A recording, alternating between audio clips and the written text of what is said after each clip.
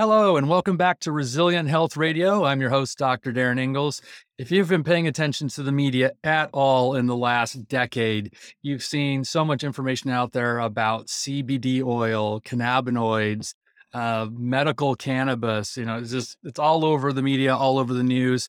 And I think there's a lot of confusion and I'll say even misunderstanding about cannabis and cannabinoids. So you're going to really enjoy my guest today. I'm enjoying my guest today because we're actually friends.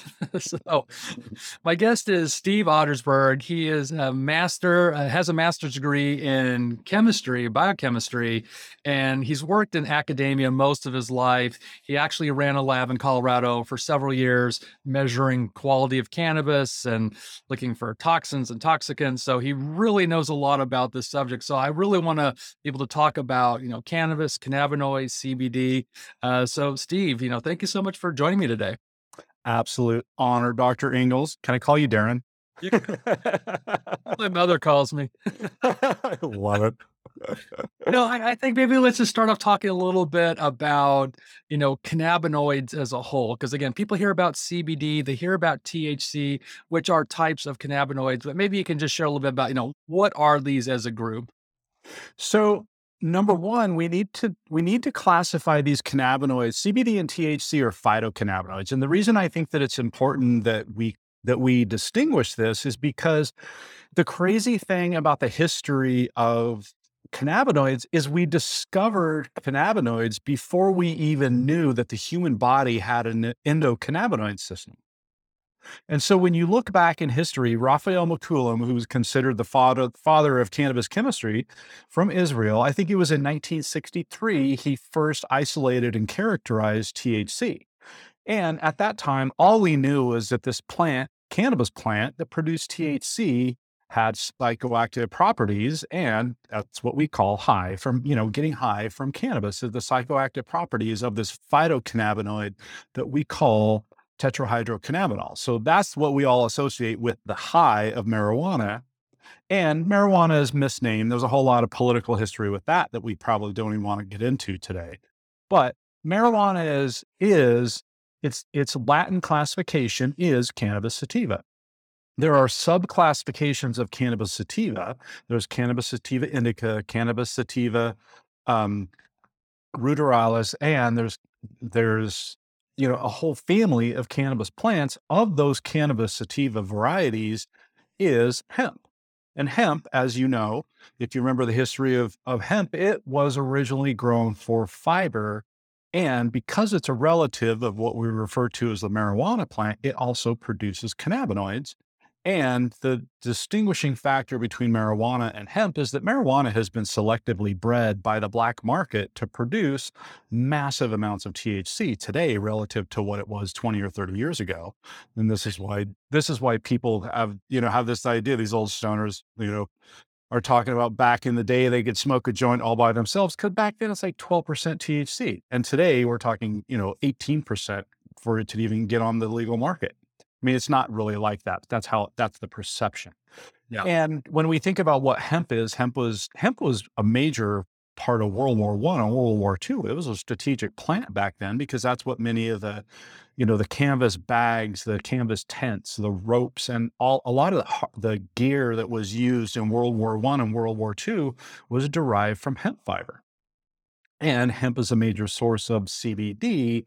And so back to your original question, THC and CBD are phytocannabinoids that, in media you're going to hear, and the FDA is starting to crack down on this. The FDA is kind of on a witch hunt for cannabis companies that are making outrageous health claims about their products. And what you're going to hear is that cannabis products cure everything. And I want to set the record straight. Cannabis products have medicinal benefit, and they don't cure everything, and they don't function the same way in everybody's body. We're all biochemically individual. And as you know, being a doctor, every patient's going to respond differently to every therapy. Right. Well, talk a little bit about cannabinoid receptors. You alluded earlier in the research back in the 60s, we discovered that we've got these receptors in our brain and our body Yep. for cannabinoids. Like I said, this whole we call endocannabinoid system. Yep. is extremely intricate and complex. So, maybe talk a little bit about what that system is and why is it there? Well, typically when we have receptors in our body, it's because our body can produce a molecule to fill the receptor. It's kind of, and this was the historical thing is we found cannabis first. We discovered THC in cannabis, then we discovered CBD, then we discovered we have receptors to it. And then people started to think, oh, well, do we produce an endogenous cannabinoid to bind to those receptors? And so it wasn't until the 90s that we actually discovered that we produce molecules in our body that actually bind to the cannabis receptors. Yeah. So, when we talk about these different cannabinoids, again, I think, CBD, THC are the ones that get the most press. But in reality, there's a bunch of them. There's Yep. CBN, CBG. There's all these different cannabinoids that seem to all have different health effects, right? Yep. Yeah, and here's the thing, you have to remember that plants, and here's the interesting thing about cannabis is it's the only plant that produces these compounds. And these compounds aren't cheap for them to produce, and it's believed that the cannabis plant is producing cannabinoids as sunscreen for the female flower. And so when you hear people talk about buds, the bud is the female flower, and the female flower produces more cannabinoids than the male does. And it's believed that part of the motivation of the plant to produce these cannabinoids is sunscreen to protect the DNA in their ovum. And the male produces pollen, the pollen pollinates the ovum, and after that, the female flower turns into seed production and the cannabinoids basically go away. So in the life cycle of the plant, it's a protective mechanism. The other thing you have to remember about this plant is all plants in the plant kingdom produce terpenoids. And the terpenoids are important to the plant because they are antifungal. They protect from predation. The and so when you think about terpenoids, the terpenoids are like limonene is a compound produced by citrus to protect it from predation. Um, Linalool is a terpenoid that's produced by lavender that's believed to be both attractive to pollinators, but it's also believed to have antifungal properties in the plant. And so when you think about the production of cannabinoids and terpenoids, this is part of the plant's life cycle. The plant is producing these molecules to protect and preserve its its offspring in the terms of the DNA that it's passing along in its seeds, but it's also producing the terpenoids to bring in the pollinators to make sure that the pollen coming from the male gets to the female and to protect itself from predation and from disease. Mother Nature's just freaking brilliant, isn't it? Yeah. And it just turns out coincidentally that these cannabinoids bind to a system that we have in our body known as the endocannabinoid system. And this is something that is shared by a large number of organisms. I got to do a talk on the archaeological genetics. I don't think that's the correct term. That's what I call it at an ancestral health symposium. And there's some really interesting, endocannabinoid traits that are prehistoric. I mean, the elephant shark is one of the most evolutionarily preserved species that's still alive on the planet today, and the elephant shark has an endocannabinoid system. And there's mushrooms that produce endocannabinoids, and there are also organisms like the hydra. The hydra is a simple, it's not a single cell, but it's a simple small organism that actually has cannabinoid receptors, but it doesn't produce its own endocannabinoids. So there is some interesting species to species variation, but most mammals, have an endocannabinoid system, and it's pretty highly conserved from species to species. Well, let's talk specifically about CBD. When, you take a CBD product out there, what is it kind of chemically doing to our brain? Because I think that's where most people are feeling the Yeah. Well, here's one of the things that I want to bring clarity to the discussion about CBD, because there's a lot of people that say that CBD is non-psychoactive. And that's not true. We say that THC is psychoactive, and everybody gets that THC is psychoactive. But when we say psychoactive, we're not describing that THC is euphoric. That is its psychoactivity. It gets Right. you high, and the medical term for that is it's euphoric. CBD is psychoactive, and the classification of its psychoactivity is it's an anxiolytic, meaning that it's an anti-anxiety agent. So it's generally calming to the central nervous system. And in general, what the function is of the endocannabinoid system is it's a retrograde feedback modulation system of the central nervous system. And I know that for the layperson, that's a really big term. And what it means is retrograde signaling is feedback signaling. So it's kind of like a sensor on the central nervous system that feeds back too much neurotransmission or too little neurotransmission. It really is involved in both. It's kind of like the anti-lock brakes of the central nervous system. It keeps it from speeding up too fast or slowing down too fast. Means, some neurological conditions aren't necessarily that there's an absence of neurotransmission, but neurotransmission is either modulated too high or too low. And the purpose of the endocannabinoid system is really to prevent over modulation or under modulation of neurotransmission. And so you'll hear neuroscientists talk about the function of the endocannabinoid system is either tonic or phasic, meaning that it's going to modify massive changes in amplitude of transmission, or it's going to to modify massive changes in the frequency of neurotransmission. Does that make sense? So it's kind of like in radio speak, they would call it a band pass filter. It helps filter out the static in the signals of our central nervous system. And so, when you really come down to it, it's just kind of like fine tuning the signal quality of neurotransmission. And so and that's in the central nervous system. But overall, we know that CB1 receptors are mostly expressed in the central nervous system, but CB2 receptors are expressed all over the body. And especially of importance with CB2 receptors is in the GI tract and the immune system.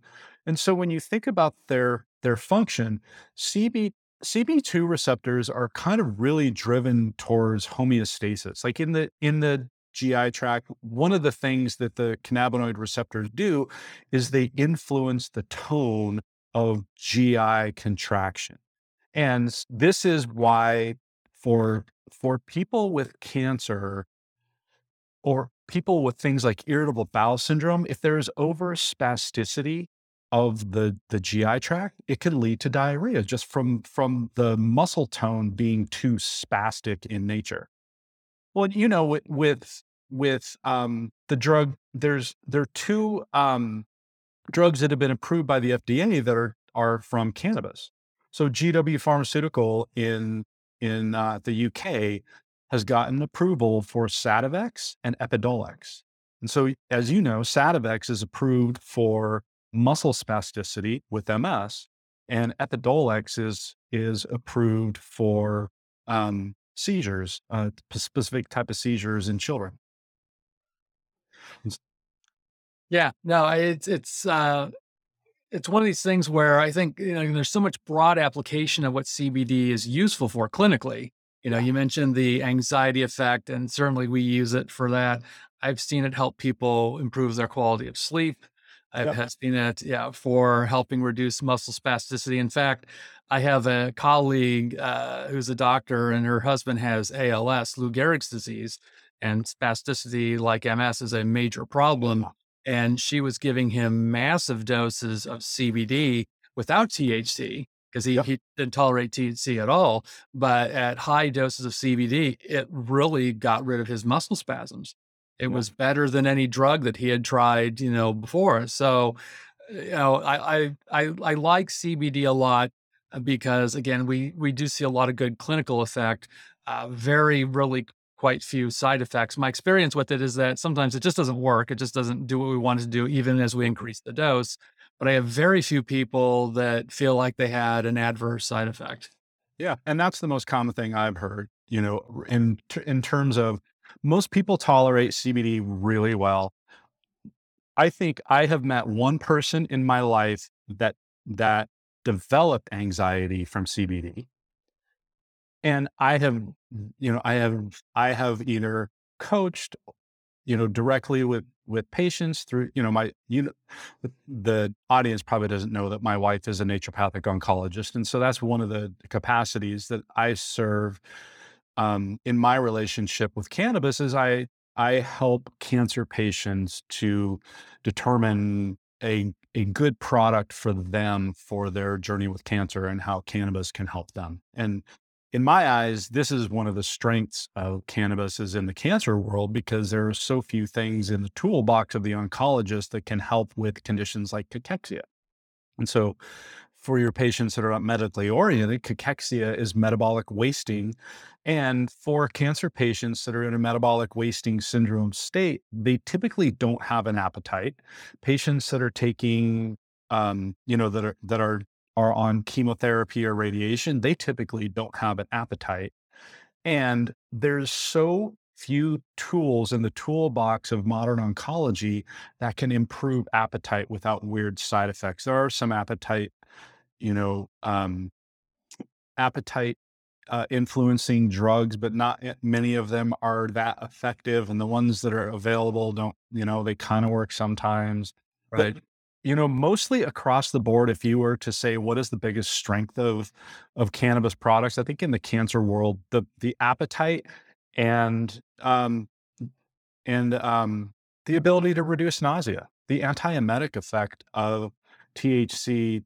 And CBD has some of this effect. I don't think that it's as strong as THC, but the antiemetic effect, the ability to reduce nausea, I don't think that there is a pharmaceutical agent that comes close to, those two things. There's a lot of studies that show that CBD and THC both im- are are good tools for some types of pain.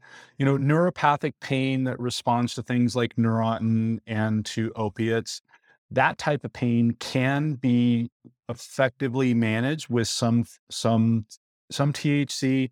And the problem with THC is that not everybody can tolerate it. Yeah. And the other part of and this is true for THC and CBD, is the other part of this is not every, and this is true of every therapy, not everybody responds the same. And it can be difficult for clinical practitioners to evaluate what type of cannabis product is going to be appropriate for what patient. And we are getting some handle on how genetic testing can influence that. Um, so, if you had your 23andMe test ran, or you have a DNA test ran by companies like Nutrition Genome or the DNA company, or Endocanna Health, there's a handful of companies out there that are reporting the genes related to cannabis response. One of them is FAH, fatty acid amide hydrolase.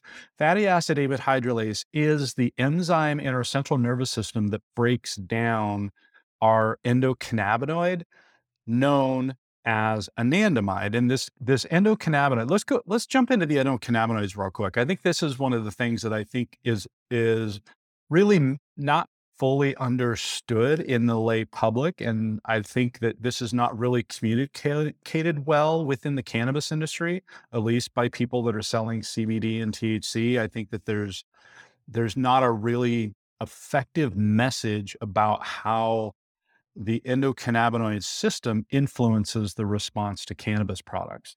And so when you think about what the endocannabinoids are, these are molecules that are derived from our essential fatty acids. And there's a French researcher by the name of Oliver Manzoni that's done a lot of the foundational research in mice that give us our basic understanding of the endocannabinoid system. And one of the primary aha moments that I had in, my academic journey with the endocannabinoid system is Oliver Manzoni published a study in 2011, and the study looked at mice, and what they did is they had a mouse population and they fed them an omega-3 fatty acid deficient diet. And in mice, this nutritional omega-3 deficiency abolished endocannabinoid mediated neural, oh my God, how did I lose this word? Neuroplasticity. See, this is the problem. If I had better neuroplasticity, that word would have been there, right? And I don't think you have to be a medical expert to know that neuroplasticity is good.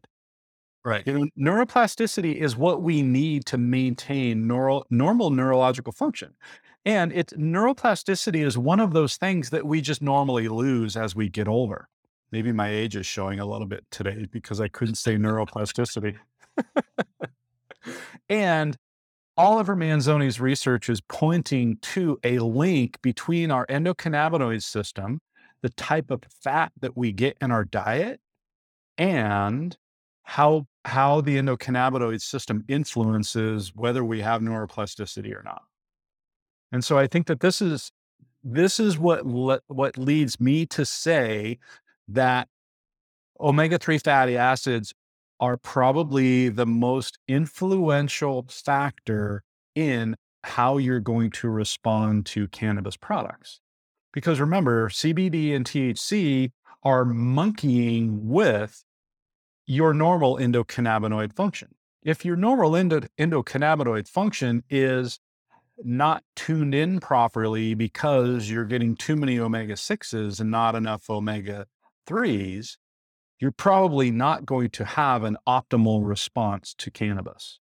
Right. And there's some anecdotal evidence. There's, on some of the cannabis forums on the internet, I call them stoner myths. But I think that there's truth to this. I mean, here's one of the things about the cannabis industry is I kind of look at the cannabis industry kind of like how I look at bodybuilders. Bodybuilders taught us most of what we know about amino acid biochemistry today, right? When you look back at amino acid research, largely amino acid research in the past 20 to 30 years has been driven by what the bodybuilders are doing, behind the scenes because they're just going to experiment on themselves. They don't Right. care what the outcome is as long as they can get jacked. They're going to try anything. And I appreciate that because I love learning from these people that are experimenting on themselves. And this is kind of how I view the cannabis industry. I mean, people in the cannabis industry on online forums are saying if you take DHA fish oil supplements on a regular basis, you limit your omega 6 intake in your diet, you're going to get more pleasant, creative highs from different strains of cannabis. And I think that in general, that because of the link between inflammation and neurological degenerative diseases and the omega 6 to omega 3 ratio, because remember that this, Darin, that the other important thing with omega 6s and omega 3s is they are the precursors to prostaglandins, leukotrienes, thromboxanes. And where do these molecules, if you're not a medical professional, the molecules that I just rattled off to Darin, these are the backbone of what we call the eicosanoid system. And the eicosanoid system is what the target is for aspirin, ibuprofen, and the other class of drugs that, these are from the class of drugs that we call NSAIDs. And NSAIDs are a multi-billion-dollar market. And I think that is pretty common knowledge to everybody in the world today that low dose aspirin is beneficial for reduction of cardiovascular risk, right? And why is that? And it's because it directly inhibits blood clotting that's driven by thromboxanes. Well, where do thromboxanes come from? Thromboxanes come from arachidonic acid. Arachidonic acid is a product of omega-6 fatty acids. And so when you think about it, we have this multi-billion-dollar industry on the tails of this massive consumption of omega-6 fatty acids following World War II. Before World War II, we didn't consume the amount of corn oil, soy oil, and canola oil that we consume today. And when you look at the historical ramp of cardiovascular disease, you see this massive ramp up of cardiovascular disease as animal fat consumption's dropping off. So you can't point the picture at animal fat consumption because animal fat consumption after doesn't follow that same trend. Animal fat consumption's been dropping consistently since World War II. So when you think, back to the endocannabinoid system, I think the bottom line for a consumer, a new consumer of cannabis is I think that one of the most important things that you can do to ensure that you're going to have a positive response to CBD or THC is limit your omega 6 fatty acid intake and take DHA supplements. And I think, when you hear people um, like, oh my God, who wrote Grain Free? Perlmutter. David Perlmutter. Yeah. Yeah. When you hear people like him talk about DHA as the most important supplement in terms of prevention of neurological degenerative diseases, I think that just taking DHA is probably a good idea for everybody. And here's one of the crazy other things about this. One of the the one of the late discovered endocannabinoids. Remember that these are derived from essential fatty acids. So when you take DHA, DHA can become an endocannabinoid. When the cannabinoid that's derived from DHA was first discovered, they gave it the nickname synaptamide. And they gave it the nickname synaptamide because this DHA derivative endocannabinoid stimulated synaptogenesis in experimental models. Do you know anybody that doesn't need synaptogenesis? Nope. Yep. I think for those of you that are not medical professionals listening to this, what I just asked Darin, is there anybody that doesn't need to take DHA? And I think that this is like the basis of protection of neurological function. I mean, synaptogenesis is the ability to regenerate our basic structure of our central nervous system. Well, I think that's one of the things I appreciate about a lot of the cannabinoids too, is that they also have this anti-inflammatory effect. Yep. So, again, how many people out there are struggling with inflammation, whether it's inflammation of the brain, inflammation of the gut? Yep. This is the driving force behind so much chronic illness. And, we do a lot of things obviously to mitigate that. But again, this is just another tool in our box that we can potentially use to control that. I think it's really interesting. One of the most popular drugs in Europe, we don't use it here in the US, controls seizures, is 2 milligrams of THC and 2 milligrams of CBD. And Yeah. And why don't we use that regularly here in the US? well, again, you talked about the politics of cannabis. I think that's where we're stuck. I mean, Yeah. federally, cannabis products are still, basically illegal. So, or at least THC products are. Yeah. But I tend to focus more on the other cannabinoids that don't contain THC because again, a lot of people don't want that euphoric effect. Yep. We don't necessarily need that for the purposes that we're using it for. Again, if we're using it for anxiety, we're using it for sleep. I treat a lot of kids with autism, and I've always been impressed on how well a lot of these kids respond to CBD by itself, Yeah. just to help you know balance them out, help control some of the behaviors, help them sleep better. I do have some kids that do use products that contain THC, particularly if they're having very aggressive behavior. It does seem to, balance them out a little bit. And again, relative to putting a child on Risperdal, Haldol, these like really hardcore psychoactive drugs, it's certainly a much safer option. I mean, clearly, we're always looking for, the root cause of why, they have these behaviors in the first place. But in the meantime, some kids get to be very aggressive. They hurt themselves, they hurt other people, and we need to put the fire out. And so, again, this is just another good option to, potentially mitigate that.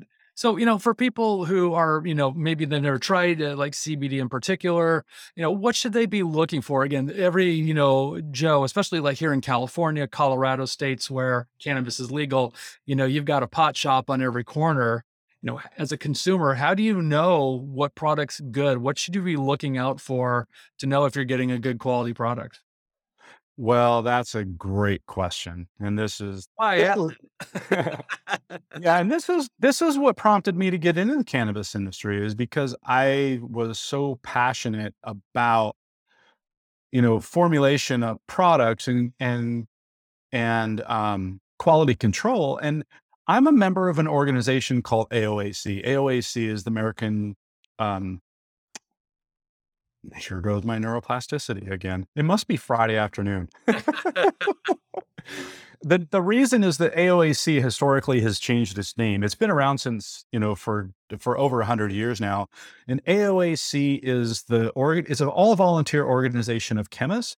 And we're the people that develop the methodology of testing for and food supplements and botanical products. So when you look at a label on a food product that says this product contains 5 milligrams of niacin, the testing method for how that 5 milligrams of niacin was quantified is developed by AOAC, and it's global. So this is the global standard for food testing for identity and safety and purity. And so when you are looking for a product, number one, if you can find a product that has a GMP label on it, that is the gold standard. GMP is a voluntary system of auditing. And what a GMP label means is that the manufacturer has a third party auditing company come in periodically and audit their manufacturing practices for safety. And this is what gives manufacturers an ability to see their blind spots. Simple things like in a GMP audit, they're going to audit where are the hand washing stations in this facility. It goes far beyond that, but that's the fundamentals. So GMP is the first thing to look for. If you can find a product that's GMP, gold standard. In states that have licensing, there are third-party audited testing labs that have been set up to test cannabis products. So that if you can't find GMP, ask for products that have quality and safety testing. And what you want to know about those products is, are they tested for mold? Are they tested for mold toxins? Are they tested for residual solvents if they have if they have a solvent-based extraction involved in their processing? Are they tested for pesticides? And so those are the primary things that you should ask for when purchasing a cannabis product. And a reputable retailer should be able to tell you, with confidence, whether the product is tested or not. If you're in a licensed state and you go to a dispensary, by law, that dispensary has to be able to provide you with testing data if you ask for Oh, it. that's good to know. Yeah, I mean, this is one of the things that most states, and I can speak for sure about Colorado and California because I feel like they set the standard for setting the bar high for quality control standards in cannabis testing. And so if you go to a licensed dispensary in the state of California or the state of Colorado, and there's other states that have done really good, but these are the two that I'm the most familiar with. But in California and Colorado, when you go to those dispensaries that are state licensed, all of their products are tested for mold. They're all tested for mold toxins. They're all tested for residual solvents. They're tested for heavy metals, and they're tested for pesticides. And in addition to that, they're going to be required to test for the levels of THC, CBD, and any other cannabinoids that they state a quantity claim on their label. And so when you think about, you asked earlier about all the other cannabinoids. So there's CBG. CBG is the mother of all cannabinoids. This is the first thing that the plant produces is CBG. And then from CBG, all of the other cannabinoids are produced in the plant. When you purchase a THC or CBD product, you should have on the label the quantity of THC acid and the quantity of THC. And the reason is because when you purchase a raw THC product, most of that THC is going to be in the form of THC acid. And THC acid maintains most of the physiological beneficial property of THC, but it's believed that THC acid is about 4 times less psychoactive than THC. Does that make sense? Yeah.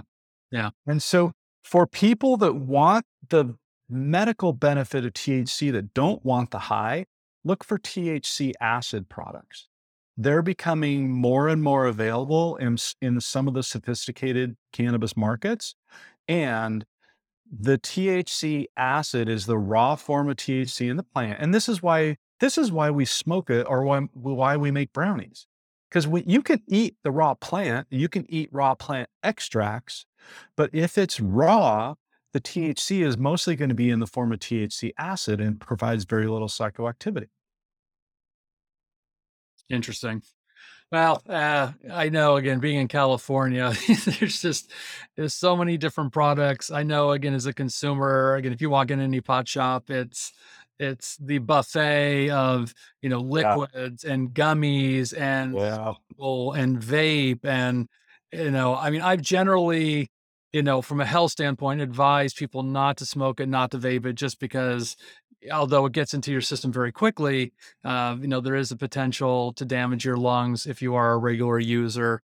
But with edibles, obviously, there's a lag time from the time you ingest it, and everyone's metabolism is different. It might hit you in 30 minutes, it might not hit you for a few hours. So people have to kind of play around with edibles to see how long it takes for their body to react.